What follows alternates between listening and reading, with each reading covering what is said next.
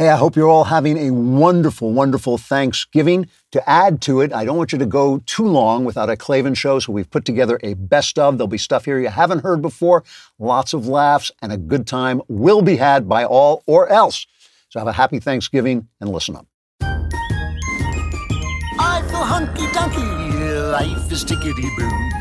Birds are winging, also singing hunky-dunky-doo. Ship-shaped, tipsy-topsy, the world is zippity-zing. It's a wonderful day, hurrah, hooray! It makes me want to sing. Oh, hurrah, hooray! Oh, hooray, hurrah! All right, we're going to look back at some of the ways we've been laughing our way through the fall of the Republic, but don't forget, please, to subscribe to my YouTube channel. Leave a comment. If it's sufficiently cruel and unforgivable, we will read it on the air because it'll fit in with the rest of our content. We have a comment from Ross Felton who said, "A wolf attacks you, but the wolf is mostly peaceful because only the wolf's teeth and claws are ripping you to shreds. Give this man a job in the mainstream media."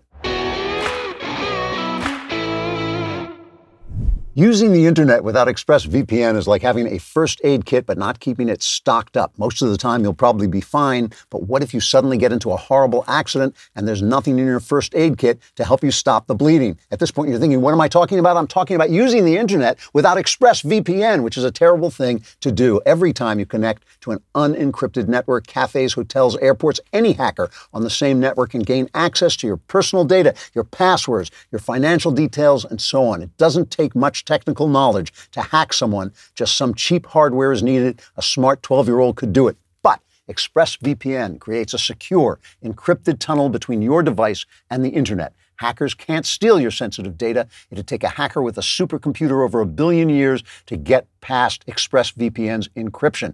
Fire up the app and click one button to get protected. It's so easy. I do it. I have it on all my devices. So secure your online data today by visiting expressvpn.com/Klavan. That's EXPRESSVPN.com/Klavan. You can get an extra 3 months free. expressvpn.com/Klavan. You're thinking, sure, I can spell ExpressVPN, but what about Klavan? It's KLAVAN.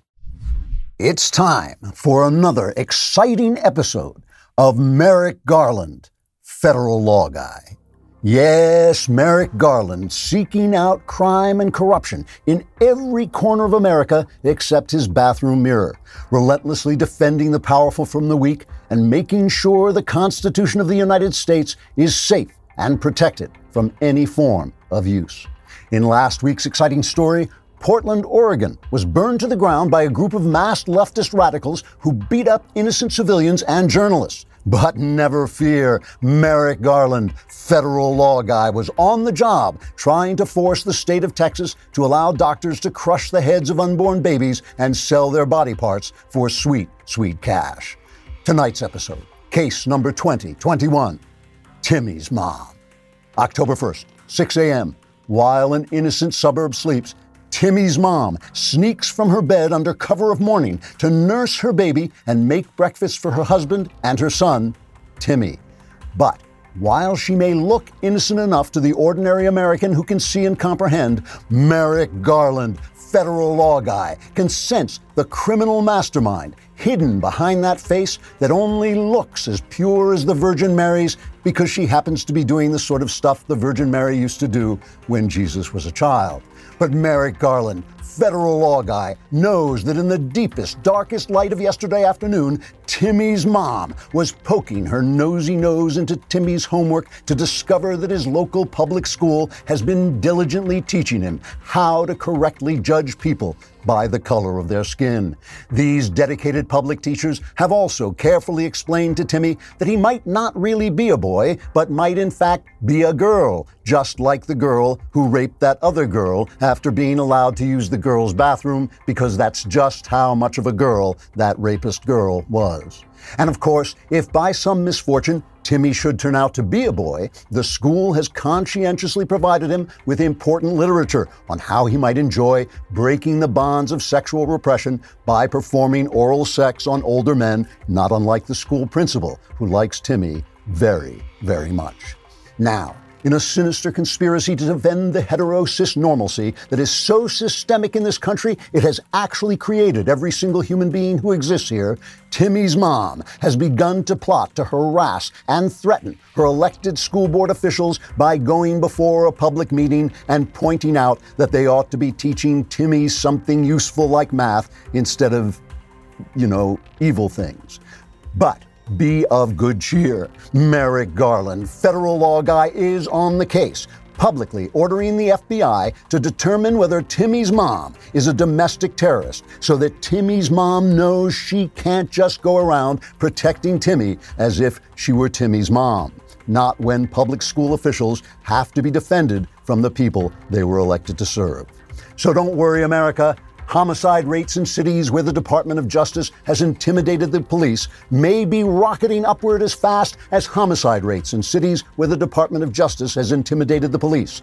But Merrick Garland, federal law guy, is on the trail of Timmy's mom. So there's nothing to fear, except for Merrick Garland, federal law guy.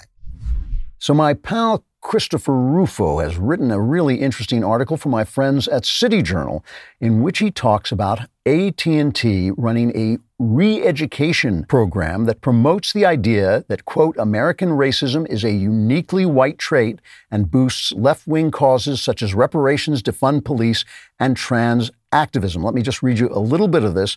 According to a senior employee who agreed to speak on condition of anonymity, managers at AT&T are now assessed annually on diversity issues with mandatory participation in programs such as discussion groups, book clubs, mentorship programs, and race re-education exercises. White employees, the source said, are tacitly expected to confess their complicity in white privilege and systemic racism. So this is going on all around the country. And, I've been thinking about this, and it's really a wonderful new idea that we should hate each other for the color of one another's skin. No one's ever thought of this before. In the old days, of course, we just all thought, we'll judge each other on the content of one's character and not think about this. But now we have this wonderful new critical race theory that says, no, we should judge each other on the color of our skin, and whatever a person of my color skin or your color skin has done, you are to blame for. And I'm fine with that. I'm absolutely fine with that as long as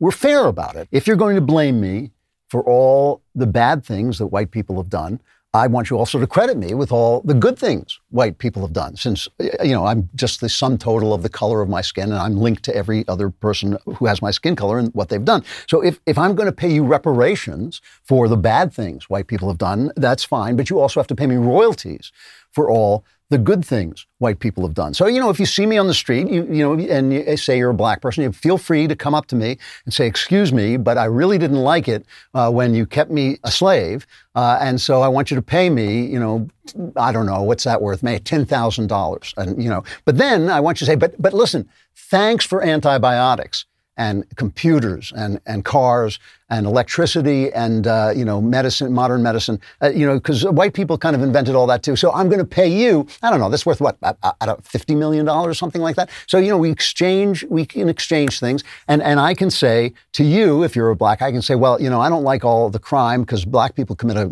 large number, disproportionate amount of the, violent crime. You may be innocent, but we're just going to judge you on, so we've been through the AT&T retraining program. So I'm just going to judge you on the color of your skin. I'm going to blame you for a crime that any black person anywhere has committed, and you have to pay me reparations for that.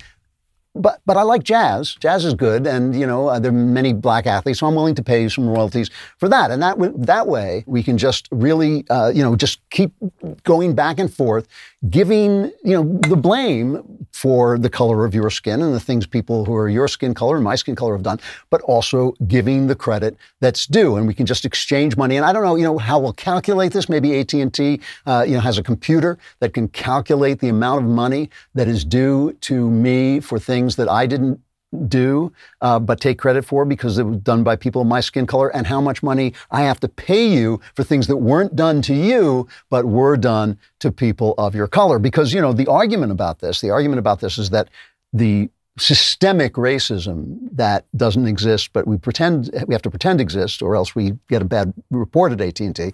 So the systemic racism that we have to pretend exists has kept black people down economically. And no one, has ever else, no, the Jews have never suffered any bigotry and Irish have never suffered any bigotry, but blacks have. So they've been kept down and they have not accrued the savings that they could have accrued if white people had not been systemically keeping them down. But they do have health that they wouldn't have had if white people hadn't invented antibiotics and modern medicine. So that should go in the other direction, right? We should credit this. Or here's just another thought. This is the stupidest, most evil idea that anybody on the left has come up with since the last stupid, evil idea that the left came up with. And maybe even as evil as the next stupid, evil idea the left is going to come with. And shame on AT&T for buying in to this bigotry. So people ask me sometimes what it's like doing these videos. And if you've ever had one of those dreams where you're suddenly walking in Times Square in your underwear wearing a clown outfit, that's pretty much it. Because sometimes they just tell me what I'm going to be doing and I have no idea what I'm going to be seeing. Today, they asked me to do a video on libsplaining. And I, like a fool, said, instead of saying you're fired, I said, what is libsplaining? And they sent me the definition from the Urban Dictionary. Libsplaining is the pompous and illogical explanation offered from a liberal on a topic for which they know nothing other than rhetorical talking points spewed out by politicians, which I guess is almost anything. Almost anything that a liberal explains would be libsplaining. So we've gotten these. I haven't seen these yet. But they come from, what's the name of the site? It's Libs of TikTok. Is that what it's called? Yes, it's called Libs of TikTok. I follow the site on Twitter, and they have selected these. I haven't seen them, and they will show them to me, and I will apparently say something. We'll find out. Let's talk about chairs. Full pun intended, chairs are the biggest issue. In God's name? The amount of public spaces like doctors' offices, malls, what the fuck ever, places that have seating, restaurants, etc., never, ever have accessible seating. Some places just have stools, or some places just have armed, small, dinky-looking chairs. As a fat person, if you have never, ever done the following things. If you have never looked at a picture of a restaurant on Google Maps to try and figure out if the seating would be accessible to your size. If you've never broken a chair in a public space, especially.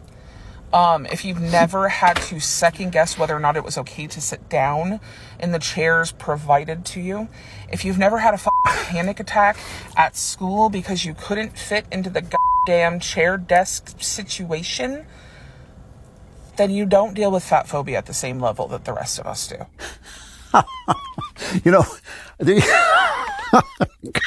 There used to be a button that people wore. It was an ad for something that said, I lost weight, ask me how. And I always wanted to get a button that said, I lost weight, ask me how. When somebody came up to me and said, how? I would say, stop eating so damn much. I mean, you think the chairs are bad for you. You know what else is bad?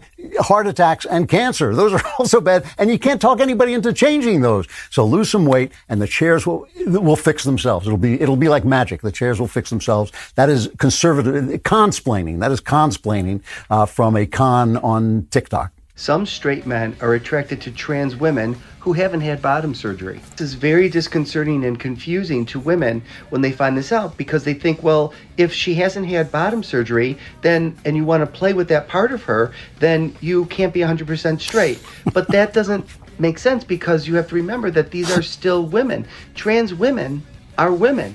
They are female. The attraction to her is from the waist up, but it can also be from the waist down. And they can experience pleasure playing with that person from the waist down. But that act, again, doesn't indicate a sexual orientation. It indicates an attraction to the person, to the woman, the trans woman. Actually, some of these men are attracted to gender fluidity, in that the person exhibits both male and female body parts. And that's attractive to them. Just like some gay men are attracted to trans men who haven't had bottom surgery. I kind of feel for these guys. It's hard to leave the real world. It's hard to leave the real world and live in this complete fantasy where nothing makes any sense. Hey, You like a dingus? Now, you think the dingus is worth $1 million, huh? You know, what's it to me? I don't care who you're sleeping with, but be a little honest with yourself, no? I mean, this is consplaining. Once again, I'm consplaining. If what you like is a dingus, get yourself a dingus. I don't care where you get it, as long as you don't take it from somebody. Just let it remain attached. I could talk about my dingus all night long. Look. If you're a guy, you're a guy. You can dress up as a girl. You can turn your entire body into a girl's body, so your entire body becomes a girl's costume. You remain a guy. If you're gay and you like gay guys who look like girls, fine. You know, they used to say there's a boy for every girl in the world and a girl for every boy. There's a crazy person for every other crazy person, and I hope you're all very happy together. But really, speak English. Most men are rapists. And by that, I mean most cis heteronormative men. There's a reason we say we live in a rape culture. Most rapes go unreported, some even unknown. And the way rape is portrayed and glamorized in movies and media misrepresents what most rape actually looks like. Let's just look at the updated definition of rape so that everybody's clear. Penetration, no matter how slight, of the vagina or anus or any other body part or object, or oral penetration by a sex organ of another person without the consent of the victim.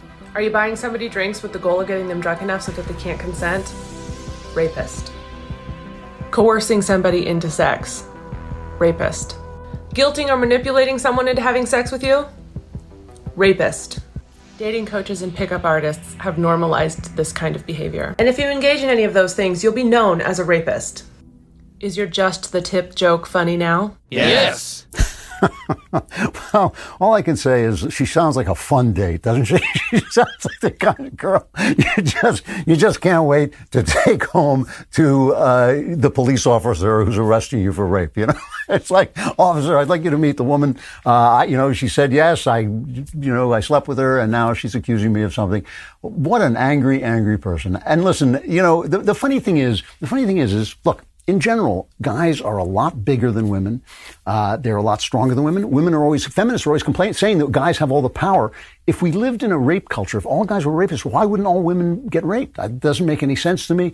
But that's because I'm a conservative and I kind of want things to be logical and be realistic. I'm really sorry for this lady. However, I can give you all one piece of advice. If she asks you out, don't do it. All right, are there any more of these? This is like kind of entering some sort of strange phantasmagoria. But here's another guy. All right, let's hear it. This is an easy one. If you espouse to the idea that Jesus was born of a virgin birth, then Jesus could not have had male God's name. Therefore, Jesus had only female chromosomes and presented as masculine. So Jesus was non-binary. And in terms of male and female, and the Hebrew, the word that was used for and describes a spectrum. Male and female and everything in between. Man and woman is a biological concept. Science currently identifies 13 combinations and permutations of XY chromosomes. Masculine and feminine is a sociological construct that is dependent upon the society with which you are talking about. Ooh, sorry, but well, that was a very deep theological thought. I could actually say something about that. I mean, obviously, since God includes both male and female, Jesus, as in terms of being the incarnate God, in fact, does include the female and male principle, and he's still a guy. Holy fish paste! It's a guy! There you go. He's still a guy. He's a guy because he was made a guy. You know, it's like, you know, these things are all just like assaults on the English language. And the reason they assault the English language is because the English language describes things. And when it describes things, it describes them as we all know them to be. And so all they do is change the definitions of words, hoping the world will go away. It's like playing peekaboo. You ever play peekaboo with a little kid and the kid's going like peekaboo? Reality is like that too. You can hide it with your language. Peekaboo, it's still there no matter how you try to lib-splain it away. I would like to start a movement, and I want the movement to be called like Klavanism. And the reason I want it to be called, I want to have my picture. There it is. I want to have my picture, Clay. You know, and the reason for that is totally about my ego. It has nothing to do with the movement itself. It's just totally my ego. I just want my face on it, and I want it to be called Klavanism.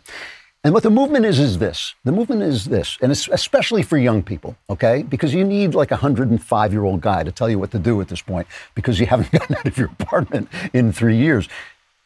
The movement is this. Once a week, at least once a week, you put all your machines away. Put all your machines away. Get them out of the room. They can't be anywhere near you. And meet with other people. One person, two people, maybe three people. Not too many people, because you don't want people sneaking in and secretly recording things. And start to talk about things.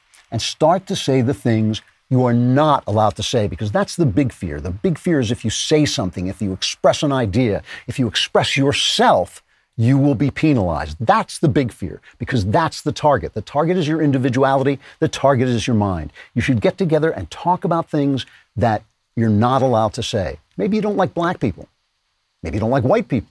Maybe you'd actually like to get married and have kids and be a homemaker, and you're not allowed to say that. You've never been allowed to say that.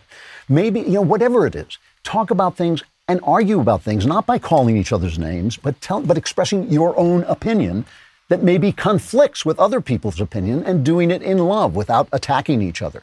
Find a place, a genuine safe place, where you can talk to one another. Again, I want my picture up. I want that picture, of me there, and I want it to be called the Klavanist movement. But talk to one another. It's funny. Jesus, who you remember from our last podcast, said, "Where there are two or three gathered together in my name, there I am in the midst of them." And the reason he said that is God works through matter. The body is the first organ of matter that makes us who we are. Our bodies interacting is where God begins to speak in our lives. So when two or three of us are gathered together in his name, he is there in the midst of them. Take back your bodies and your minds. And this is, again, I want this to be called the Klavanist movement. And where two or three of you are gathered in my name, I'll be there, but you'll be buying the drinks. This holiday season, deck the halls, walls, windows, and doors with the best deals of the year on the award-winning Ring Alarm. I've told you about the Ring Video Doorbell, but you may not know that Ring makes an award-winning alarm as well. Ring Alarm is a powerful, affordable home security system that you can easily install yourself, whether you're running across town or across the country. This busy season, you and your loved ones can rest easy knowing that your home is protected. It's more than just security. Ring Alarm protects your home from flood, freeze, and fire too. Plus, it's so much cheaper than other companies. For what they charge for 1 month, we can get an entire year of Ring Alarm with professional monitoring. Right now, for the best deals of the year on Ring Alarm, go to ring.com/Klavan. This holiday season, you can deck the halls, walls, doors, and windows with the best deals of the year on the award-winning Ring Alarm at ring.com/Klavan. To get a great deal on a Ring Alarm security kit today, that's ring.com/Klavan. If you see someone on your Ring doorbell, ask him, how do you spell Klavan? If he knows, set off that alarm. Marvel is considering changing the name of the X-Men films in order to be more woke and inclusive. According to reports, the company is currently reviewing other possible titles, such as X movies no one wants to watch anymore, and X studio executive looking for job in real estate after this completely avoidable debacle. Marvel began contemplating taking the superhero franchise in a new woke direction after several executives at the company snorted some blow and decided they were making too much money. They had originally considered just raking all the X-Men profits into a big pile and setting it on fire, but that apparently would have violated anti-pollution laws, and so the company began to look for other ways to be unbearably stupid without damaging the environment. As one Hollywood insider put it, quote, "The movie industry wants very much to make the world a better place. But to do that, we'd have to stop sexually harassing our interns, diddling underage boys at Encino pool parties, and selling perversion and immorality to the nation's impressionable young. And of course, that's not going to happen, so we'll do this meaningless language crap instead." Unquote. The central problem with calling X-Men X-Men lies in the fact that according to woke philosophy, X-Men would now be women, unless they were X-women, in which case they would be men until they decided to become women again, when they would be X-Men and the title could remain the same. Even so, many members of the X-Men audience have noticed that some of the X-Men have strangely alluring shapes in their skin-tight costumes, though no one is willing to say what these oddly stimulating shapes might mean, since some of these inexplicably arousing and curvaceous superheroes might not want to be referred to as she or her, but might instead prefer to use such pronouns as painfully deluded or wackadoodle-doo. One person who agrees with the X-Men name change is skin-tight costume-wearing actress Lola Vavoom, who plays the role of X-Men superhero Skin-Tight, whose superpower is filling out a skin-tight costume. Miss Vavoom says, quote, "It's about time Hollywood stops sexualizing women. That way I won't have a career anymore and can maybe get married and have some kids. Who knows? I might even learn to cook and give up antidepressants," unquote. As Marvel continued to consider the name change and search for other ways to take away every last ounce of fun and pleasure out of the superhero franchise, screenwriters scrambled to come up with new woke storylines. One scenario, for instance, has Commissioner Gordon piercing the night sky over Gotham City with his new virtue signal, causing a group of cartoonishly one-dimensional characters in outlandish outfits to come out of their fortresses of solitude and use different words to describe things before returning to Encino to diddle underage boys. And please don't write me emails. I already know that I'm not describing the Marvel Universe. I'm describing the real one. So I'm not sure whether everybody has seen the new version of Dune, or I'm the only person who watched it. I'm not sure how it did. This is the one that was directed by Denis Villeneuve, I believe his name is pronounced. My name is Denis Villeneuve. And before I give it a brief review, I just want to point out a couple of things. One, I'm not a big science fiction fan. I've read more science fiction than I think I have because I've kind of read all the classics. I could not get through the novel Dune. I couldn't get through 70 pages of it. I just thought it was the slowest, dullest book I'd ever read, and I finally just put it away. I just gave up on it. So I may not be the best person. I've never seen the other movies. I know it was made before.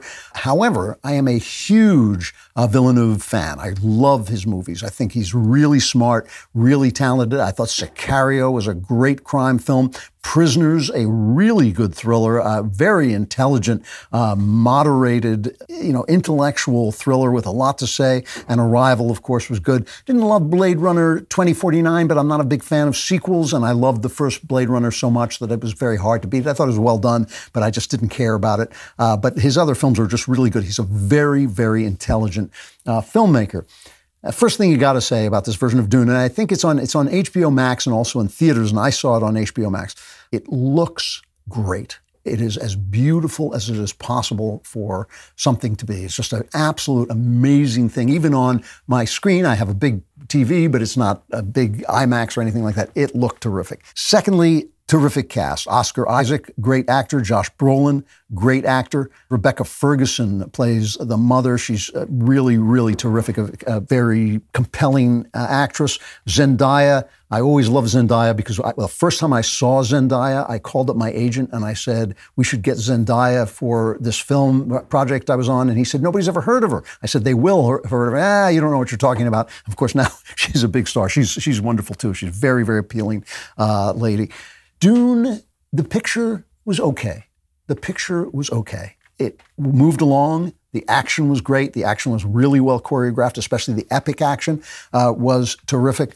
The worms, if you know Dune, it's got these big sandworms, and the worms were scary and really interesting to look at. But it partook of everything I don't like about science fiction. The thing I don't like about science fiction, in general, just speaking generally, is science fiction is about ideas. It's about cool ideas, but it almost never has compelling characters in it. They're almost always just archetypes.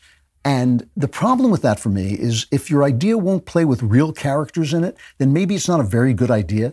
And that's the reason I love some science fiction movies like Blade Runner. The original Blade Runner has great characters in it, in great dilemmas, and so the ideas really come to life. Even Star Wars, which is not my favorite picture, the original, but those characters are very charming, very kind of different, even though they're kind of archetypes too. They're very different. The robots are very funny in it. There is not one joke in this thing. I am smiling. Nobody makes a joke because they're all living in a myth, right? And so it's got the one. We always know the one is going to come along. It's got the king, and the king is the king. The mother is the mother. Each person is kind of just this archetype, and it's just, I was never very compelled. I will say, because Villeneuve is a terrific director, at least I could tell who everybody was, because this is very complicated family dynamic and history, and it's one of the reasons I couldn't get through the book. As I was reading the book, I just thought, I just don't care. One of my problems with science fiction is because none of it is real. When they give me these long histories, like the 500-page conference scene in Lord of the Rings, I just think, this This doesn't do anything for me because none of these people are real. So anyway, it's fine. It kept my interest. It's at 2.5 hours. I watched the whole thing. I didn't turn it off. And if you want to look at something beautiful, it's beautiful to look at. Villeneuve is a great director, so it works in terms of the choreography of the thing. But it's just, I don't know. It just didn't like spring to life to me. I didn't really care who was going to live. There were no surprises. And as I say, there were no laughs. And the funny thing about laughs is that laughs are a human thing. Human beings do laugh, but icons and archetypes don't laugh. They're just myths and legends. And that's kind of what it was. So it partook of everything I particularly don't like of science fiction. And the only thing that I really loved about it was the look of it and the action and the absolute epic beauty of it. So that's the way I felt about it. But if you're a big Dune fan, if you're a big science fiction fan, I think you'll love it. It's just not for me. I get a lot of letters asking me about writing and the writer's life and how to approach writing, because I am, after all, the author of 36 novels. The latest is When Christmas Comes, which you should own and be reading and give to your friends as well. I don't always deal with those letters on my show, on my podcast, because I know not everybody wants to be a writer, but I thought I would do a special YouTube video just addressing some of the questions, and maybe we'll do this from time to time because I just get a lot of letters that I don't get a chance to answer all the time. The question I get asked most often goes something like this. I am a conservative. I want to write stories with conservative content, fiction with conservative content. Will I be able to find a publisher? Will I be blacklisted? And the answer is it's going to be tougher. The publishing industry is not as woke as the movie industry. It's not as unified. It's not as much of a block as the movie industry, but it is a left-wing industry, a prominent left-wing industry. It's a little bit more open-minded because the people who work in the publishing industry tend to be smarter and more literate, so they tend to have more open minds. And so there is a chance. I mean, after all, Brad Thor is a bestseller, and he's on my show from time to time. I still can publish, though it has gotten more difficult for me because of my open conservatism, but still there are these people. So what do you do when you finish your book? Well, first of all, the first thing you should know is that you may not be getting rejected because you're conservative. You may be getting rejected because you don't know what you're doing. So the first thing you want to do is make sure your grammar is good. If you have never gone through a class on grammar, you should get a workbook and go through it beginning to end. A writer who doesn't have good grammar is like a carpenter who doesn't know which end of his hammer to use. It is amazing how many people write to me and say, I want to be a writer. And in their first sentence, there'll be a grammatical error. And you think, well, you're not going to do it.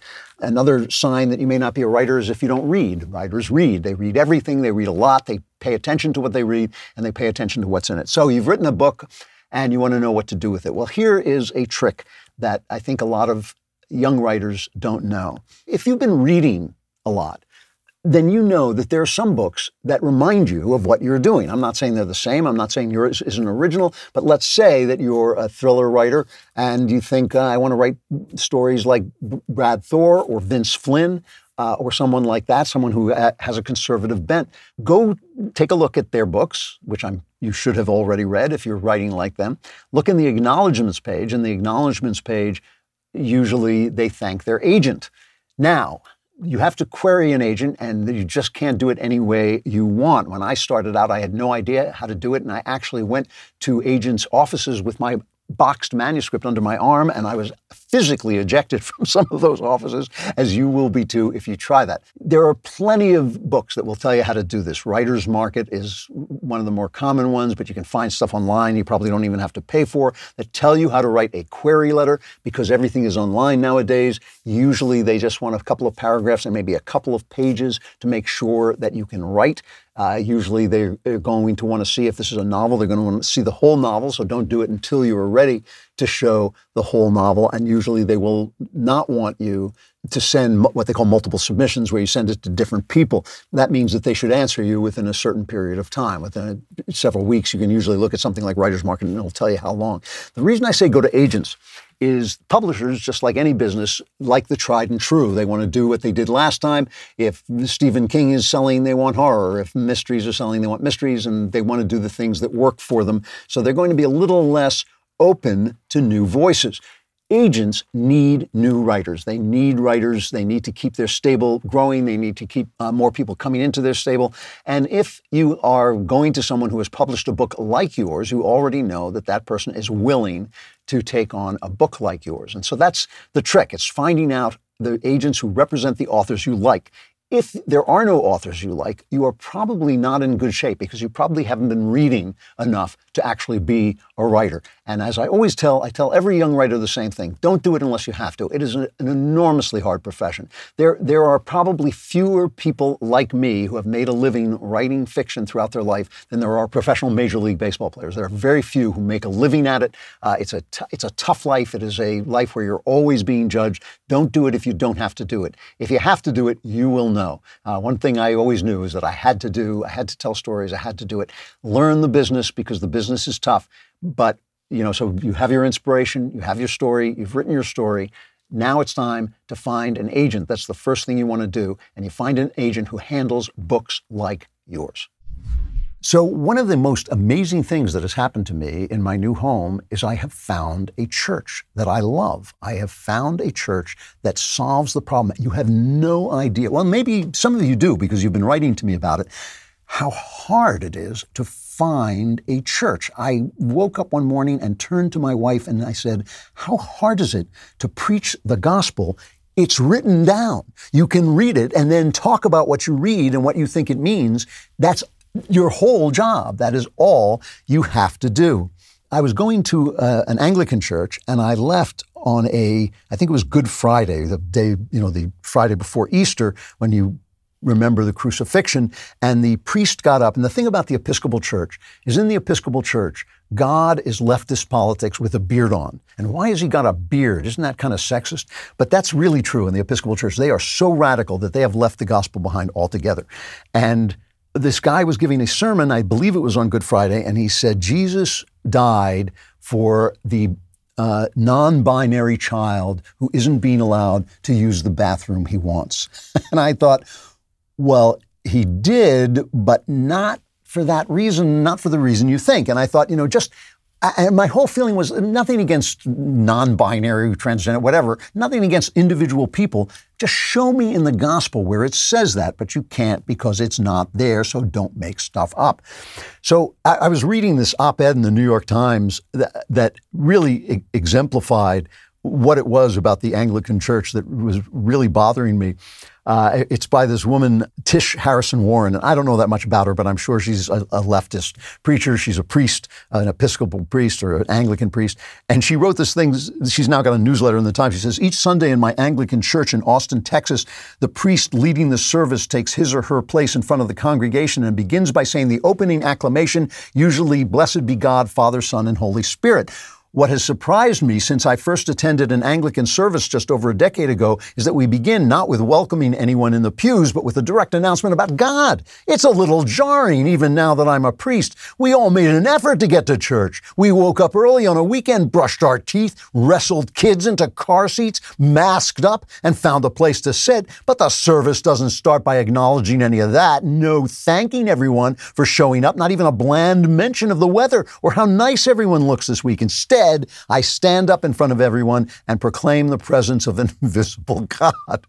Not to put, it reminded me of a quote about women preaching. Samuel Johnson, the famous English lexicographer, famously said, "Sir, a woman preaching is like a dog's walking on his hind legs. It's not done well, but you're surprised to find it done at all." I went from church to church, and I went to the a Presbyterian church for a while. I joined a Presbyterian church for a while. One of those churches where people just celebrate God all the time. It's all celebration, and it's all lifting your hands to heaven and singing, and it's all joy, joy, joy. And I thought, this doesn't reflect either the depth of tragedy in the Gospels. It doesn't reflect the difficulty and the sinfulness of our world. And it's not that I believe that Christianity is joyful. Christianity has supplied me with more joy than I even know how to communicate. By joy meaning a gusto for life, an enjoyment of life, even in difficult times. And has given me that in part because it acknowledges how tragic life is. And all I want is for someone to preach the gospel. So I moved to my new home and I went online and I'm looking and I'm looking and looking. And I found a church that belongs to what I believe is called the Anglican Church in North America. It's kind of a breakaway church where they don't let women preach, by the way. It's one of the reasons they broke away from the mainstream Episcopal Church. And I looked it over and it looked pretty interesting. I kind of watched a service on Facebook. And another thing that's happened to me is the liturgy. One of the things about being outside of the Anglican Church is I miss the Catholic liturgy. This is an Anglo-Catholic church, which means a Catholic church that's not connected to Rome. It is a Catholic church. It has Catholic theology, but it's not connected to Rome and it's not run by the Pope.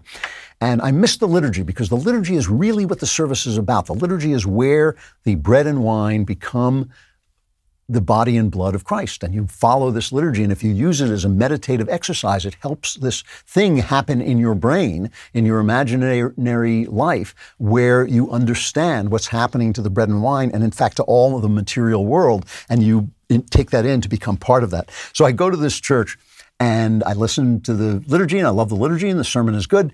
And I walk downstairs and I find there, they always give away pamphlets and interesting magazines and things like that. And one thing they're giving away is a Ronald Reagan calendar. So I thought, well, this must be a conservative church. But, and here's the interesting thing, obviously at Coffee Hour I found out it's a very conservative church. The people there are politically conservative. They're lovely, lovely people, and I've really enjoyed meeting them all. But the thing that really gets me is no matter what happens in the news, no matter how passionate I know the priest feels about it, because I know he's a conservative, he doesn't preach the news. He preaches the gospel. He preaches the gospel. He reads the book and talks about what the book means, and he talks about it with a great deal of historical knowledge, but also with a great deal of spiritual power. And I think it's the gospel. I was not looking for a conservative church any more than I'm looking for conservative art. I'm looking for art that expresses the inner experience of being human. I was looking for a church that preaches the gospel. The left ruins everything. They ruin everything because they can't stay out of it. They can't let it do what it does. You can't have a business that makes hats. You have to have a business that makes hats, but it's also woke. You can't have a business that makes cupcakes. You also have to agree with the left. You can't have a church that just preaches the gospel. In this article, this op-ed that I started with, she quotes a famous liberal theologian, Karl Barth, who said, Christians must live our lives with a Bible in one hand and a newspaper in the other. You know what? The Bible will do. The Bible's all you need. You might not even care about the news. All you want is that gospel. The left ruins everything by not letting it do what it does. And I'm so thrilled I have finally found a church that does the liturgy and preaches the gospel. I know you're making memories this holiday season. You want to be able to preserve them with Legacy Box. It's simply the best way to preserve your past. Send your Legacy Box filled with old home movies and pictures. They'll do the rest. They will digitize the moments you want to remember onto a thumb drive, the cloud, or a DVD. It's like magic. If you're like most people, there's one box that you'd run back into your burning house to grab. It's the box filled with your videotapes, film reels, and photos. Those sentimental, meaningful, irreplaceable moments. Save these from being destroyed by floods or fires. Why use Legacy Box? Each item is hand digitized by a team of over 200 trained technicians right here in the USA. Their exclusive barcoded online tracking system provides up to 12 emailed updates along the way.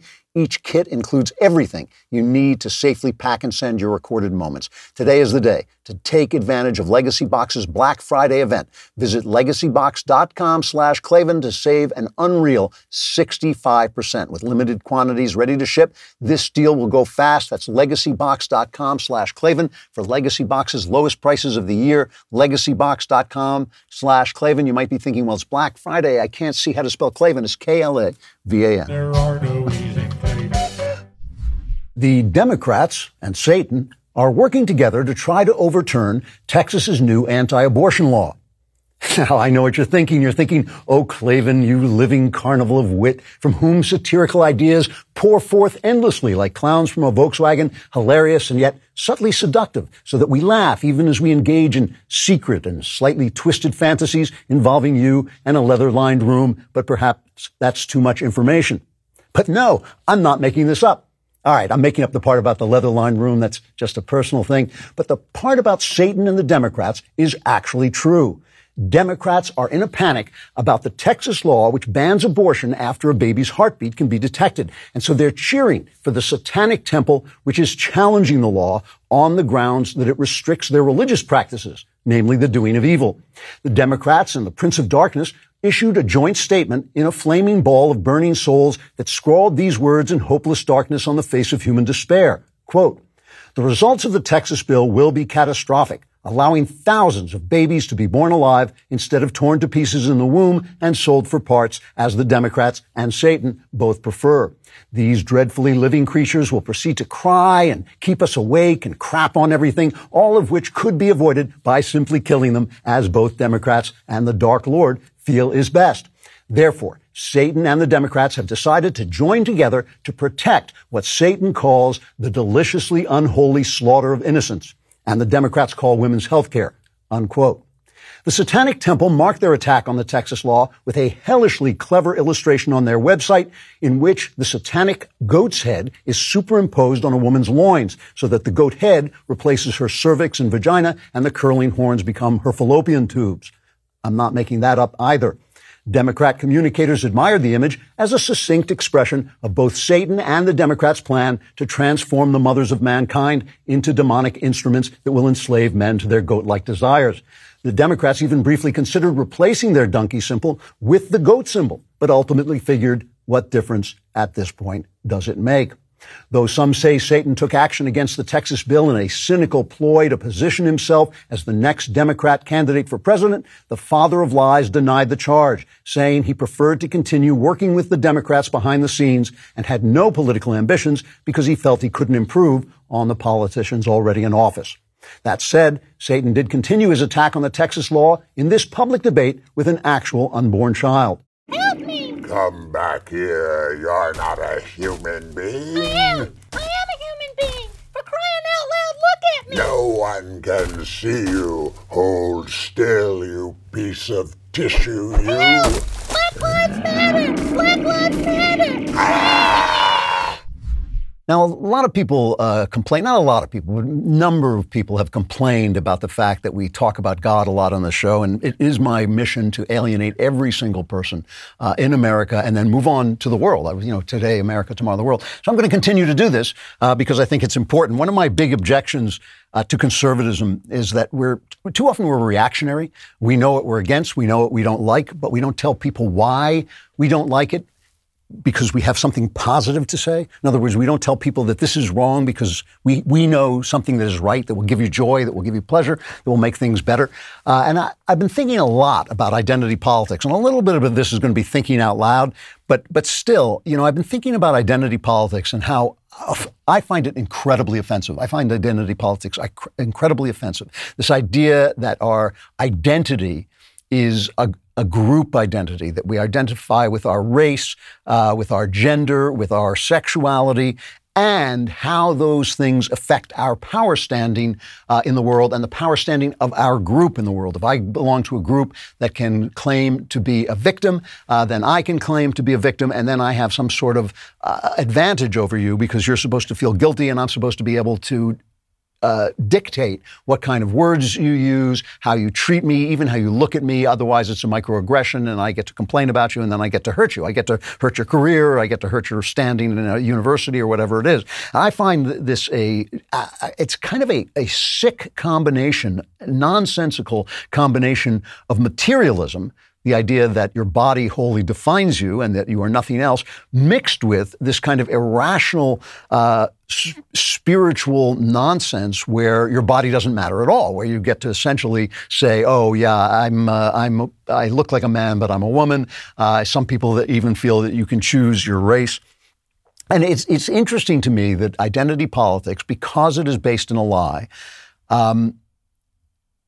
so often finds its way to becoming the very evil that it decries, right? So it starts out A black guy starts out by saying racism is bad. You should judge people not by the color of their skin, but by the content of their character.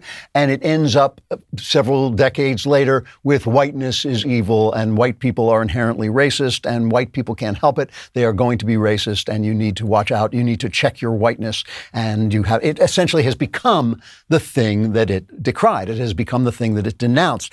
Feminism begins by saying men are macho and they use their strength, their physical strength too much, and they're too aggressive, and they're just belligerent and all this. And it ends by saying women should be more like that. Women should be belligerent and aggressive, and talking about strength. Everything that feminists always talk about is strength. She's strong. She's tough. I always say if I wanted to marry somebody that's strong, I'd have married a guy. There are other feminine attributes that actually are much more beneficent for the world to have in play that feminists now reject. They begin by saying, transgender, some people feel that they're a woman in a man's body, and that's very painful. It's a very painful thing to feel that way. It's a very difficult thing to feel that way, so we shouldn't be mean to them. And they end up saying, well, it really is a woman. They end up essentially enlisting us into this disorder, into this mental illness. And for me, that's obvious. It's obvious why that happens. It's obvious why you end up with evil. It's because you're telling a lie. There's a line in the Bible, straight is the way and narrow is the gate that leads to the kingdom of heaven, but broad is the way and wide is the gate that leads to perdition. A lot of people think that all roads lead to God. They'll say God is a mountain that can be climbed from any side. And no, I don't actually believe that's true. I believe that the way to God is actually a straight way, a very narrow way, because the truth is the truth. When something is true, then everything around it is not true. If the world is round, then it's not flat. And you can say a lot of false things about the shape of the earth, but you can only say one true thing about the shape of the earth, that the earth is round. And I think the same is true of God. So once you start telling lies about reality, once you start defining a person by his race, by his gender, by his sexuality, once you start to say that that's his identity, I think that that's a lie. And once you say it, you are going to find yourself in an evil place, because all lies lead to the same place. They all lead to darkness. So I started to ask myself, what does the Bible say about identity? What does Christianity say about identity? Because a lot of times I have found, and I don't mean to offend anybody, but what I mean is I mean to offend everybody. I don't mean to offend anybody. I mean to offend everybody. But what I have found is that what the Bible says about things is so often rich and complex, but what people say that the Bible says is very simplistic and false. And so I go back to the Bible and I read through the Bible and I try to think to myself, don't gloss over stuff that's difficult. Don't gloss over contradictory things. Try and find the truth in those things and what the whole Bible is saying all the time. So one of the things that at least the New Testament teaches us is that race is not what we think it is. It is not as essential as we think it is. It's not that it doesn't exist, but it's not as essential to your identity as you might believe. The Jews were very proud of being the Jews. They were proud of being the sons of Abraham. They felt that they are, and they still feel that they are, a people specially chosen by God. And yet John the Baptist said to people, do not say within yourself that we are children of Abraham, because God is able to make stones, to turn stones into children of Abraham. So you have a race, you are special people that come from Abraham, but if God wants to just turn her to a rock and say, I'm going to make you people of Abraham, that's what he'll do. So in other words, there are responsibilities that come with your race, and your race is not an essentially good or bad thing. It still is dependent on you. And that fits in with what Paul says about who you are in Christ. He says in Christ, there is neither Greek nor Jew, right? So that means, Greek there means Gentile, so there's neither Gentile nor Jew. There's neither circumcised nor uncircumcised. The Jews are famously circumcised and the Gentiles were not. He says there's no barbarian, there's no Scythian, there's no slave nor free, but Christ is all in all. When you are in Christ, all of those identities, those racial identities, and even your social state, right? Even your social state is no longer part of your identity. Your identity is in Christ. We'll have to think more about what that means, but still. But he goes beyond that. In Galatians, Paul says, there is neither male nor female. Now, that's a really interesting thing. He's saying that in Christ, there is no male or female. And Jesus sort of confirms this. You know, when he's asked about who gets to marry who in the kingdom of heaven, he says in the resurrection, in the life of God, they neither marry nor are given in marriage, but they're like angels of God in heaven. He doesn't elaborate on that, but it sounds like gender is a thing that we experience in this world, but there is something beyond gender that we are, and that our gender does not, even our gender does not define us. Now, most of us, including me, think that gender is an important part of what for lack of a better word, I'll call my identity. I am a man. I've frequently said that there are only two kinds of people in the world. There are men and women. Everybody else is pretty much the same. That's the big divide in life. And in Paul also, we find instructions. He says there's no male and female in Christ, but here on earth, we have very distinct male and female roles. And he says, wives, submit yourselves unto your husbands as unto the Lord, for the husband is the head of the wife, even as Christ is the head of the church and is the Savior of the body. And he says, husbands, love your wives, even as Christ also loved the church and gave himself for the church that he might sanctify and cleanse it with the washing of water. And he says that men should love their wives, husbands should love their wives as if they are their own flesh, as if your wife is your own flesh.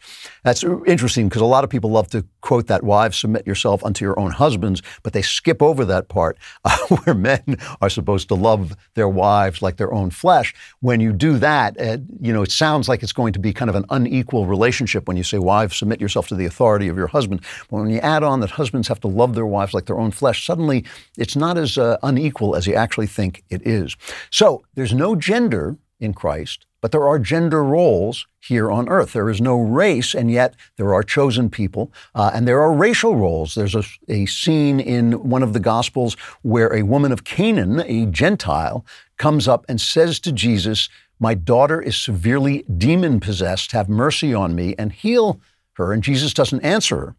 And he says, his disciples say, send her away, for she keeps making all this noise.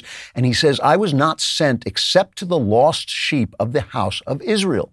And he won't listen to her because she's not a Jew. He won't listen to her because he's not a Jew. And finally, he says to her, it is not good to take the children's bread, the Jews' bread, and throw it to the dogs. And she says, yes, but even the dogs eat the crumbs which fall from their master's table. And Jesus says, great is your faith. Let it be as you desire, and he heals her daughter, right? So the races are different. There are different roles that they play. But in Christ, there is no race. So in Christ, there's no gender, but there are gender roles. In Christ, there is no race, but they are race roles. I have to tell you that story. I once heard a priest, an Episcopal priest, very leftist priest, talk about that story in which Jesus refused to help somebody because he wasn't Jewish, and he said, I don't know what to say about this. He was absolutely stunned into silence that Jesus would recognize that there are racial roles, right? In fact, Jesus says to the Samaritans, the Jews are important because we know what we worship. Jews know what they worship. You don't know what you worship, because he says salvation is from the Jews. So no gender, but gender roles, no race, but racial roles. Now, this brings me to a famous sentence, which is a little bit of a pet peeve of mine, which is a sentence by Rousseau, where he says, man is born free, but everywhere is in chains. And the reason it's a pet peeve is I have a pet peeve with people who say things beautifully that aren't true. It is not true that man is born free, and it's not true that everywhere he is in chains. But what is true is that man is born naked, and everywhere he is in clothes. That is, that we have roles that we play, and part of those roles are involved with our bodies, right? Because our social constructs, the left is always saying this is a social construct, as if that were a bad thing. But our social constructs grow out of our human state. And our human state is not a blank slate. We are fleshly, we are flesh, we're bodied, we are gendered, we're full of inequalities and difficulties. I'm never going to be as good a basketball player as LeBron James. There's no point in my saying that. There's no point in my trying to be equal with him in that field. We're filled with desires that we shouldn't satisfy, that will hurt us if we do satisfy them. Our role is difficult. It is difficult. The flesh, it seems to be saying, is representative of something, but it is not that thing. Our genders, our races, the things that we are physically represent something. It speaks to us of something in the same way a word represents something, but it is not that thing. And it's not separable. You're not separable from your flesh. When my father died, I remember walking in to see his body in the funeral home, and one of my brothers said to me, "That's not him," and walked out of the room. And I thought, well, it's not him, but it's the only him I ever knew. The only him I ever knew was in that body. We are not capable in this world of separating ourselves from our body. So this maleness that I am, this whiteness, this Jewishness that is part of my identity, these are all part of what represents me, but it is not the me I am. The soul and the body are kind of one thing in this world. It is just like language. It is just like me saying, leftist tears Tumblr represents this thing, but it is not that thing, but I can't express it any other way. In the same way, you cannot be expressed in any other way. You are male or female, you are black or white, you are a race, and you have a role to play. But when you play that role, right, you are playing something more than your physical body. You are expressing something more than your physical body, which is you are expressing the image of God. That is what you are expressing with your body. So you have to use your body and use your situation, use your womanhood or use your manhood to express the image of God. If, for instance, you are a black person born into a world of bigotry, you have to represent the unbroken dignity without anger that God would represent if he were you, which essentially you are. You are in the image of God. You have to love your enemies, Jesus said, because God, that is the way God treats his enemies. You are representing this thing, which means curtailing some of the things that your body wants, which means playing into the role that your body represents, right? The left wants you to live into your flesh. They want you to live into the physical things that you are, but at the same time they get confused and say, no, you can actually recreate those things. What God is saying is there is something that you cannot recreate, you cannot change, which is the image of God. And God says to you, if you lose your life, you will find your life, right? If you lose your life, you will find your life. And that is because you are here as an image, in the image of God. You are your body is the words that God is using to describe a piece of himself. And it's up to you to use that body, that maleness, that blackness, that whiteness, whatever it is, to represent that God. And if you lose yourself, which is the identity of the left, the identity that the left is teaching you is the things that you are worried about, your ambitions, your fears, your hatred. If you lose all of that and let all of that go, and instead act as the person God made you to be, as the person who represents the image of God, then you will find yourself. And that, I think, is what Christian identity is. So I've been taking piano lessons. I haven't mentioned this too much, I don't think, and I got an X chair so I'd be comfortable. I'm doing it. It is so great. It's by far one of the most comfortable and ergonomic chairs I have ever used. It's also probably the coolest looking piece of furniture in my office. What makes X Chair the world's greatest office chair? Maybe it's the patented dynamic variable lumbar support, or the fact that you can add Elemax technology with 4 massage options and the ability to warm or cool your back. I have that. No other office chair can do that. Now is the perfect time to purchase an X Chair, because now is the only time X Chair goes on sale all year. That's right, only on Black Friday, Cyber Monday weekend. Save up to $500 on X Chair, 4 days only on Black Friday, Cyber Monday weekend. Go to xchairklavan.com. Now that's the letter X, chair. How do you spell Klavan? It's Klavan.com. X-Chair has a 30-day guarantee of complete comfort, and you can finance your purchase for as little as $25 a month. Go to xchairklavan.com and save up to $500. xchairklavan.com. Hey, I've already thanked you for buying when Christmas comes, but that doesn't mean you shouldn't buy it again or get your friends to buy it or buy it for your friends. It's going to be the first on the list at the Wall Street Journal this weekend does their holiday books and their holiday mysteries. It is number 1 on the list. Dean Koontz has praised it. Brad Thor has praised it. As I told you, it got a review in the Spectator saying it's fine literature as well as a great mystery story. Everyone who's read it really has just been pouring wonderful reviews on Amazon. Please go out and buy it. It matters so much to me, and that I can turn this into a series, and to see a book of this quality go up the Amazon list is really gratifying. And I actually think it's important, because I think this is a really good book written by one of us. And I hope you'll go and buy it when Christmas comes.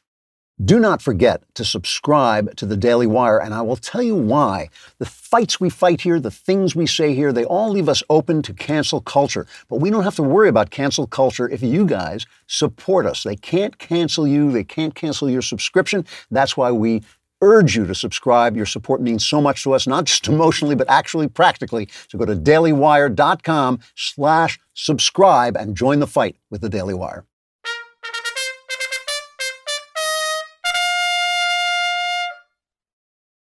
So I have been really looking forward to today's interview. I've been arguing for a long time that atheists are basically trapped in the 20th century, that their philosophy has become scientifically obsolete. And I just read a terrific book called The Return of the God Hypothesis by Stephen C. Meyer. Stephen Meyer directs the Discovery Institute. The Discovery Institute Center for Science and Culture in Seattle. Is a former geophysicist. He's written bestsellers Darwin's Doubt, The Explosive Origin of Animal Life and the Case for Intelligent Design, Signature in the Cell, and his latest is the USA Today bestseller, Return of the God Hypothesis, which I read. I just think it's terrific. Steve, thank you so much for coming on. I appreciate it. Thank you, Andrew, for having me on. It's a great privilege. It is. It's a terrific book. It really is. It's rigorous. It's not tendentious. You don't just say what you want to be true. You make your arguments really clearly. I want to talk, before we get into the argument, the subtitle of the book is The Three Discoveries That Have Brought the God Hypothesis Back into Play. And before we get to those three discoveries, the fact that you call it the return of the God hypothesis suggests that there was a time when maybe it made more sense not to hypothesize that God had created the world or that God was at work in the world. Why is that the case? Yeah, you mentioned that atheism is stuck in the 20th century. I think it's actually stuck in the late 19th century, which is when the worldview known as scientific materialism was really formulated. There were, the great scientific materialists were Darwin, who told us where we came from, Marx, who gave us a utopian vision of where we were going, Freud, who a little bit later told us what to do about the human condition, about human guilt. And between these great materialistic thinkers, all of whom claimed to be basing their ideas on science, a kind of comprehensive worldview was formulated that answered all the great questions that Judeo-Christian religion had always addressed. And this became kind of the default way of thinking through much of the 20th century among elite intellectuals. And it had I think, some tragic consequences, because it was also the mode of thinking that underlay the great totalitarian regimes of the 20th century as well. Both Marxism and National Socialism derived tremendous amount of support from basically materialistic assumptions, in some cases even directly going back to Darwinian thinking. So the title "Return of the God Hypothesis" invites a kind of story, obviously, because to say that it's returning was to say that the God hypothesis as the framework for doing science was lost, but that implies that previous to that, it was also the dominant way of thinking about the natural world, as indeed it was during the period that historians call the scientific revolution. Yeah, the scientific revolution, you make this argument very clearly in the book, The Return of the God Hypothesis, that it's really inspired in some way by specifically Christian thought. Is that a fair way to put it? Yeah, I think so. And also Judeo-Christian thought, because during the period of the scientific revolution, and that's dated variously by historians of science between, say, 1500 and 1700 or 1750, some go back and see very strong influences that gave rise to modern science in the late medieval period as well, going back as far as 1300 or so in the great universities like University of Paris and Oxford. But during this period of late medieval Catholic thought and the period of the Reformation, Christian thinkers were rediscovering the Hebrew Bible, and there were a number of concepts that were implicit in the biblical worldview that were friendly to the rise of science. The biggest one was the idea of intelligibility, the idea that nature could be understood by the human mind because it expressed a rationality that was the product of the divine mind, and that same divine creator who had built rationality and design and order into nature had also designed our minds in a way that allowed us to understand that order and design. And so there was a principle of correspondence between the reason that was built into nature and the reason within us. And it kind of goes beyond the Greek idea of reason too, because there's a certain, I don't know, I don't want to call it randomness, but freedom in God's work. I mean, he can do whatever he wants, so it's up to us to go out and look at it. That was a huge concept. The historians of science call that contingency, the idea that nature has an order that's built into it, but it's an order that's contingent upon the will of the creator. It could have been otherwise, just as there are many different ways to make a timepiece or a clock, all of which would require a kind of orderly arrangement of the gears and parts that make timekeeping possible. There are many different ways that God could have ordered the universe, and it's up to us not to deduce that order from some first principles or from some intuitions that we have about how nature ought to be, but rather it's important to go out and look and see how nature actually is. The Greeks were inclined to a kind of armchair philosophizing about nature, and during the period of the scientific revolution, because of this idea of the radical contingency of nature upon the will of God, this was a consequence of the recovery of the doctrine of creation. Nature is orderly, but it's orderly because God chose to make it a certain way. And Robert Boyle put it very succinctly. He said, it's not the job of the natural philosopher, which was what people called scientists at the time, to deduce what God must have done, but instead it's the job of the scientist to go out and look and see what God actually did do. So in addition to having a confidence that there's an intelligibility in nature, there was also the idea that that nature needed to be studied in an empirical way. We needed to investigate it by looking and seeing and measuring, and this gave rise to an empirical form of science rather than deductive, as I mentioned, armchair philosophizing, which characterized a lot of Greek thought. So let's talk about these three discoveries that kind of, I mean, it feels like it might have been natural after Newton to just assume that a clockwork universe was going to unfold that was just very easy to understand. But in fact, things turned out to be a little weirder than that. And one of the first things you talk about is the idea of a Big Bang, which really does make things complicated. Can you describe, first of all, where did that idea come from, and why does it make things complicated for scientific materialists? Well, there's a Princeton physicist from the 1960s, Robert Dicke, who said that an infinitely old universe would relieve us of the necessity of understanding the origin of matter at any finite time in the past. And coming out of the late 19th century, physicists assumed that the universe was infinitely old, that it was essentially eternal and self-existent and self-organizing. And so that made possible this great materialistic synthesis at the end of the 19th century. We could explain the origin of everything all the way back to the elementary particles, and the elementary particles and energy had been here from eternity past. And so matter and energy were essentially had godlike powers. They were the eternal self-existent thing that replaced the idea of an eternal self-existent creator in Christianity and Judaism. So the surprising, shocking discovery of the early 20th century was that, in fact, the material universe, the physical universe of matter, space, time, and energy seems, as best we can tell, to have had a beginning. And this was the first inklings of this came in the 1920s in observational astronomy, as figures like Edwin Hubble were able to establish that the light coming from distant galaxies was being stretched out as if the distant galaxies were receding away from us.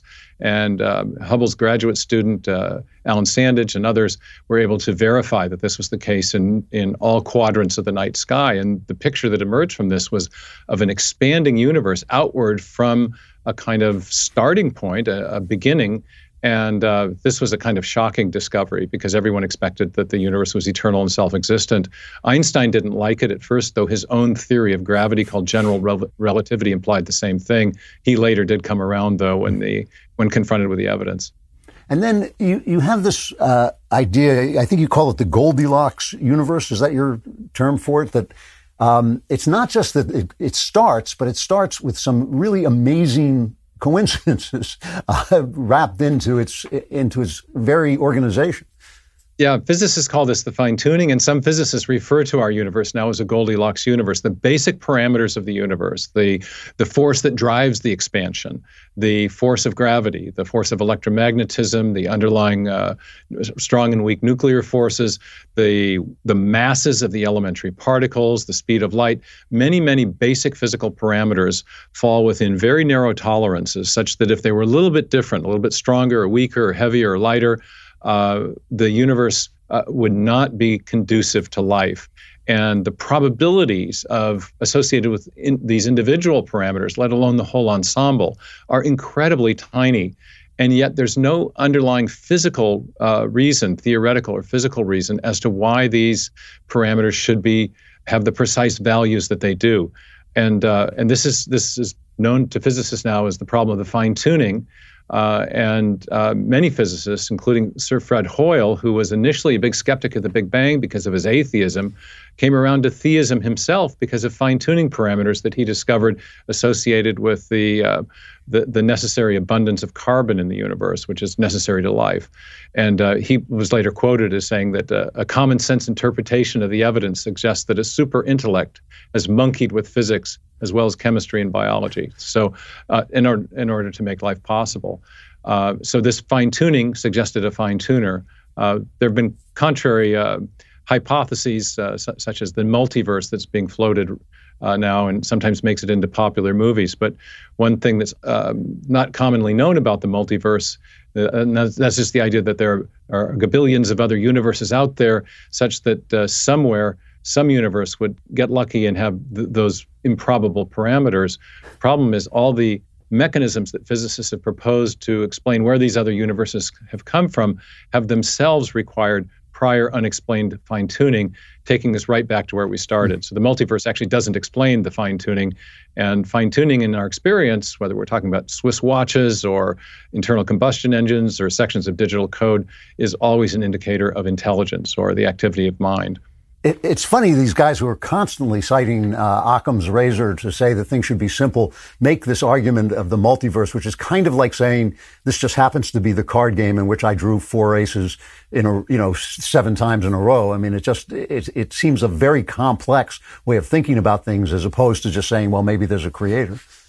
It's very convoluted and more convoluted than I can describe in a short interview, because there are 2 different systems of theoretical physics that have to be invoked to explain the phenomena that a single postulate of a transcendent intelligence can explain. You have to posit all these different universes, as well as all these different theoretical entities like multi-dimensions of space, strings, inflaton fields, in order to explain the one thing that a single hypothesis of a transcendent creator explains very simply.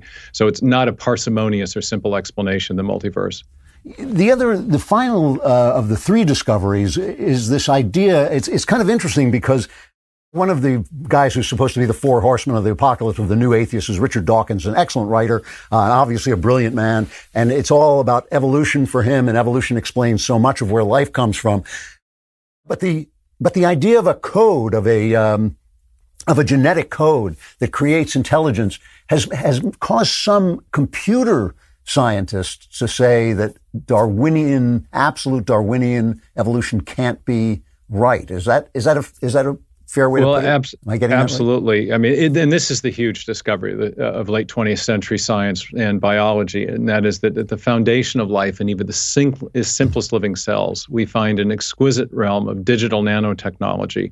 It started with Watson and Crick in 1953 when they elucidated the double helix structure of the DNA. 5 years later, Crick formulated something he called the sequence hypothesis, in which he suggested that the chemical subunits along the interior of the DNA molecule are functioning like alphabetic characters in a written language, or the zeros and ones in a machine code or digital software that we would work with today. Richard Dawkins himself has acknowledged that DNA functions like a machine code. Bill Gates says it's like a software program, but much more complex than any we've ever created. And that's a highly suggestive remark, because we know from experience that software comes from programmers, and that information, especially in a digital or alphabetic form, always comes from an intelligent source, whether we're talking about a hieroglyphic inscription or a paragraph in a book or information embedded in a radio signal or in a computer code. Information is the product of mind. And so the discovery of information at the foundation of life, and even the simplest living cell, I've argued, is a powerful indicator of a designing intelligence playing a role in the origin and history of life. We're talking about a remarkable book called The Return of the God Hypothesis by Stephen C. Meyer. Really well argued scientific book, not a theological book, a scientific book. I have a question that I'd like to ask about quantum physics. I'm glad, since I have you here, I'll take advantage of Let's take a walk on the wild side.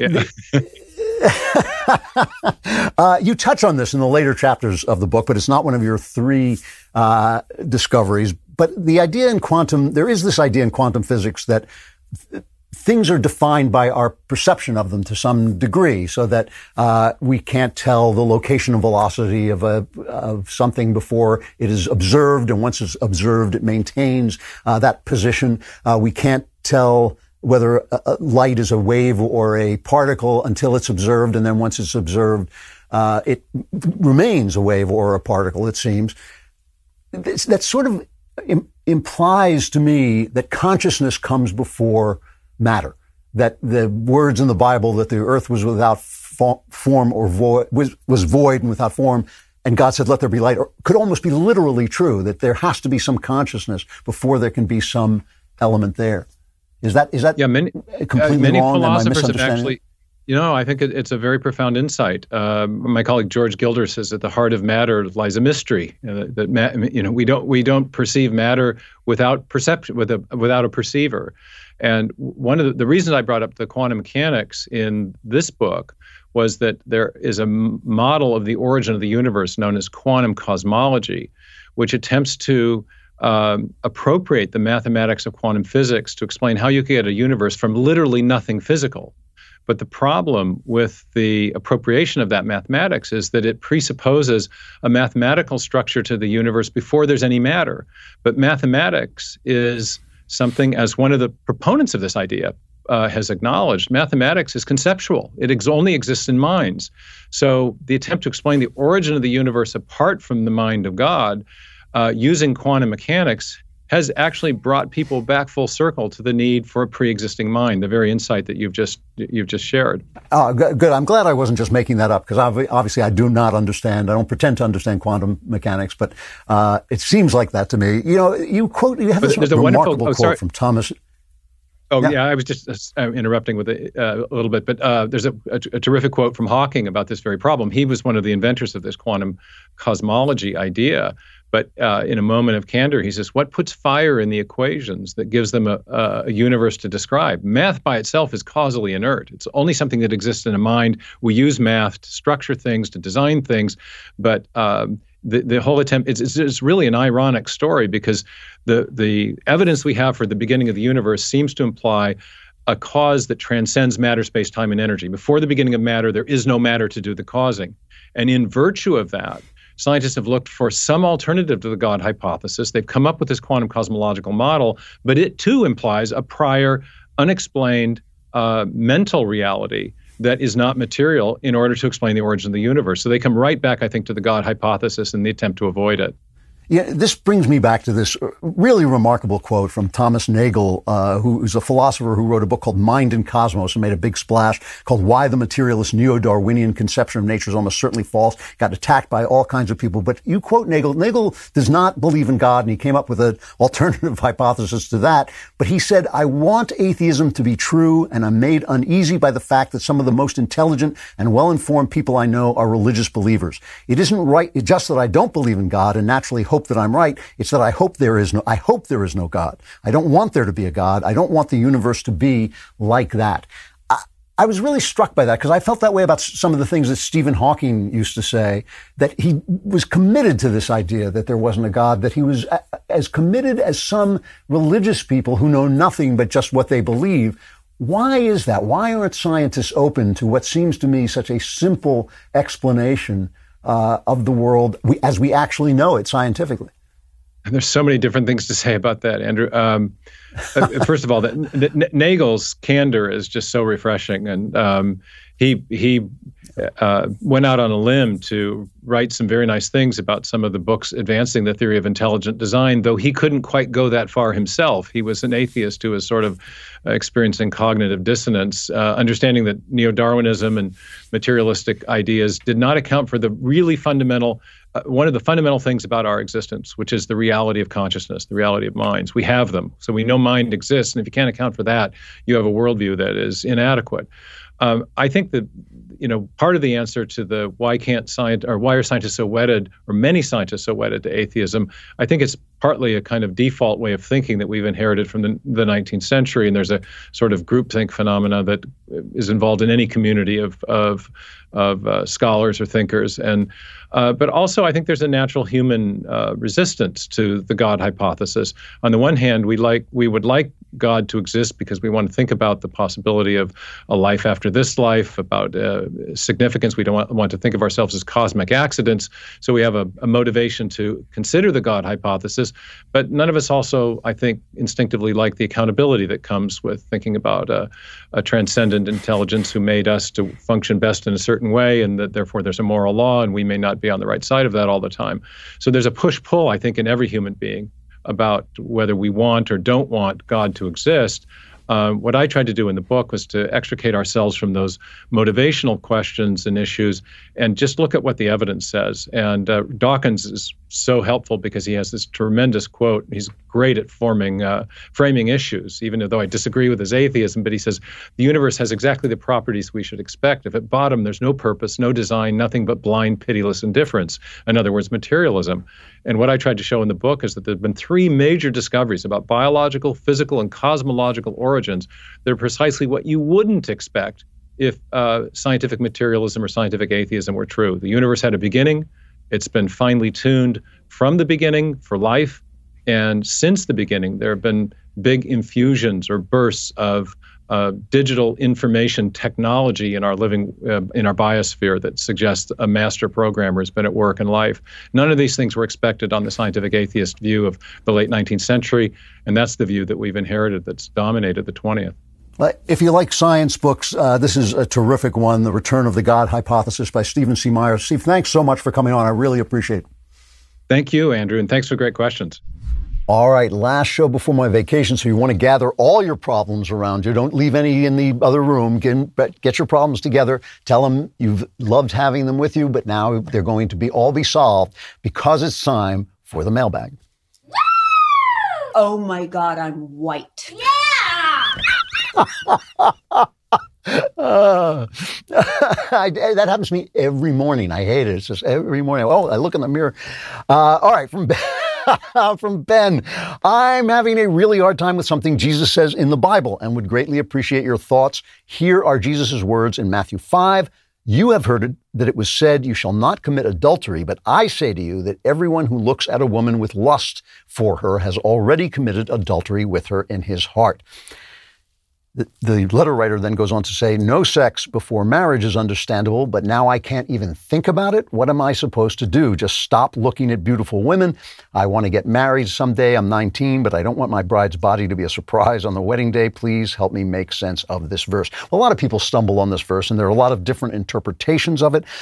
I'm going to give you mine, and I'm not a theologian, but this is the way I read it, and it's the way I've always understood it, because it is a difficult thing. You know that you only have to ask your spouse, if you have a spouse, whether it's the same for you to lust after someone in your heart or actually commit adultery. And of course it's not. And Jesus cannot be saying that it is this, you are bearing the same moral guilt for lusting after a woman in your heart as you are for committing adultery. What he is telling you that obeying the law does not change your nature. Obeying the moral law, doing the moral thing does not change your nature. He is telling you that you are broken, that the system inside you is not who you are, that there is something more that you are and more that you can be that you should be moving toward. Now, a lot of Christians, and I seriously disagree with this, a lot of Christians feel that means you should be forcing yourself never to feel any lust or never to think about women or never to desire women, never to desire a woman who's not your wife and all this stuff. And it's just, to me, it's such a miserable life that I can't reconcile it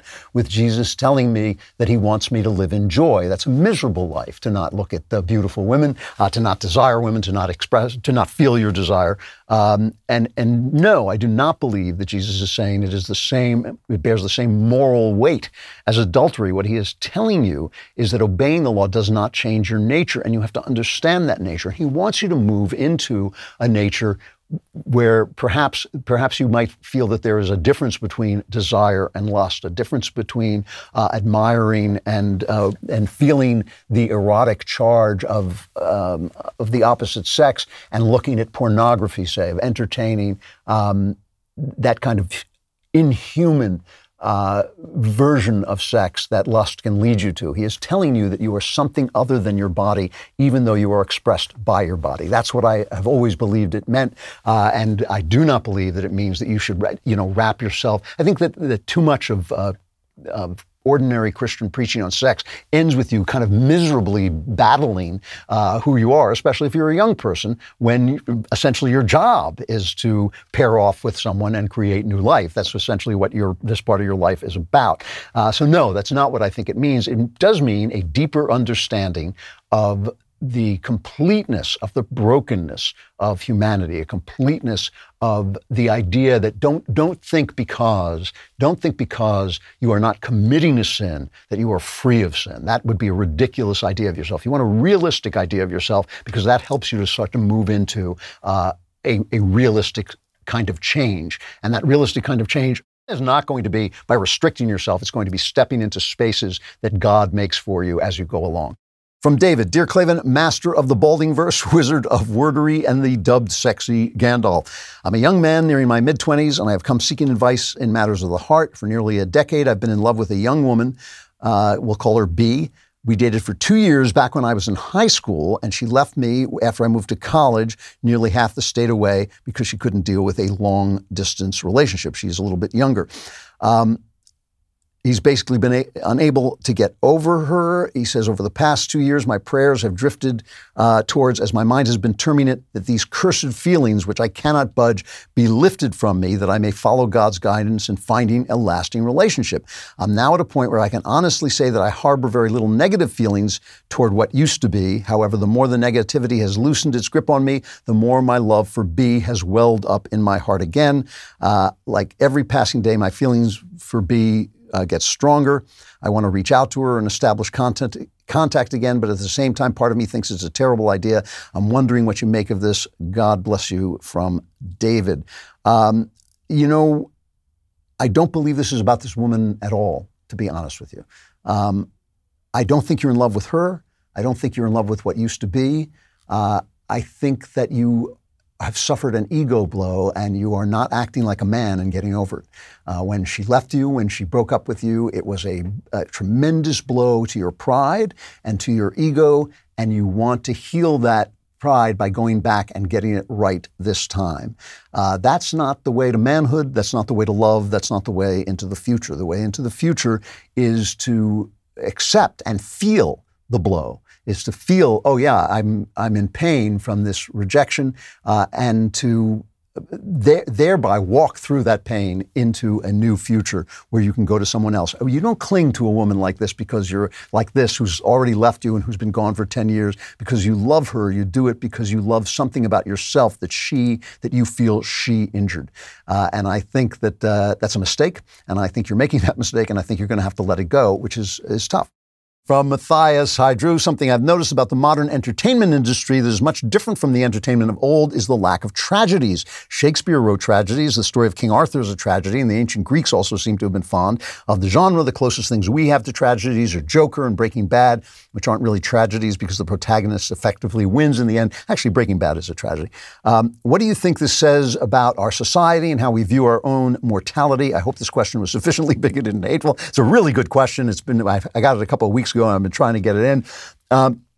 The problem with tragedy is that it's inherently about great men. That's what makes tragedy tragedy, is that it's a great man whose personal flaw brings about the tragic end.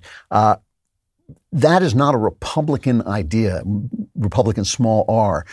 In Death of a Salesman, which was a great American tragedy by Arthur Miller, the wife, it's just about a salesman, it's about a traveling salesman, and the wife says attention must be paid to such a man. And the argument of the play of Arthur Miller is that in America, tragedy happens to the little guy. The little guy's tragedy is just as important. Talking about the great speculation again, the little guy's tragedy is just as important as Macbeth's. And that's why, and it doesn't quite work dramatically for some reason, and that's why our tragedies tend to be gangster movies, because crime movies like Breaking Bad, The Sopranos, gangster movies preserve the ancient structures of kingship. I mean, gangster movies, if you took them out of the gangster milieu and made them kings and knights, it would make more sense. You would see what it is. But furthermore, beyond that, we don't even want to get, the elites despise the little guy so much, so they can't even write the Arthur Miller type tragedy. They can't even write the Republican tragedy. And because they believe that all broken dreams come from injustice, they can't even write a character who destroys himself. Now, they used to be able to do this, and it's really the woke philosophy that is keeping them from seeing the world, because woke is stupid. Woke is not realistic. Woke has nothing to do with reality, and you cannot write good art. You cannot make good art without some kind of acknowledgement of reality. And so I think that that's why we are low on tragedies now. I think we have had some great tragedies, but they do tend to be gangster movies. And people like Arthur Miller really thinking about the form of the tragedy and how to apply that to a Republican setting. Really, I think that the Republican, when I say Republican, I mean like being in a republic. Republican art is going to tend to be more on the order of musicals and genre stories. And I think there's a reason that America produces those so well, and jazz and things that arise out of the common man. I think that there's a reason America does those so well and hasn't produced really any high art worth retaining. I'm going to stop there. So none of this really matters, because it's the Klavanless week is upon you, and you will probably be destroyed simply by your own despair. The wailing, the gnashing of teeth, the darkness, the flames. I don't even like to think about it. However, if you survive, if you crawl your way through this apocalyptic disaster to next Friday, I will be here with the Andrew Klavan Show, and I will still be Andrew Klavan.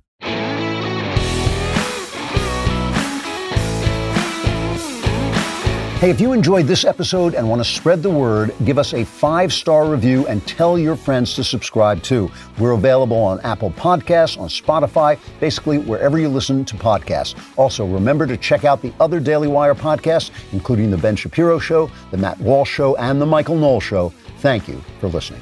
The Andrew Klavan Show is produced by Lisa Bacon. Supervising producer, Mathis Glover. Executive producer, Jeremy Boring. Our technical director is Austin Stevens. Production manager, Pavel Wadowski. Editor and associate producer, Danny D'Amico. Lead audio mixer, Mike Coromina. Animations are by Cynthia Angulo. Hair and makeup, Cherokee Hart.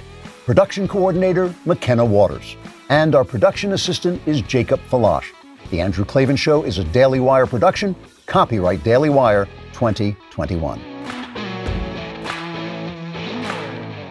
John Bickley here, Daily Wire Editor-in-Chief. Wake up every morning with our show, Morning Wire, where we bring you all the news that you need to know in 15 minutes or less. Join me and my co-host Georgia Howe for daily coverage of all the biggest stories on Morning Wire.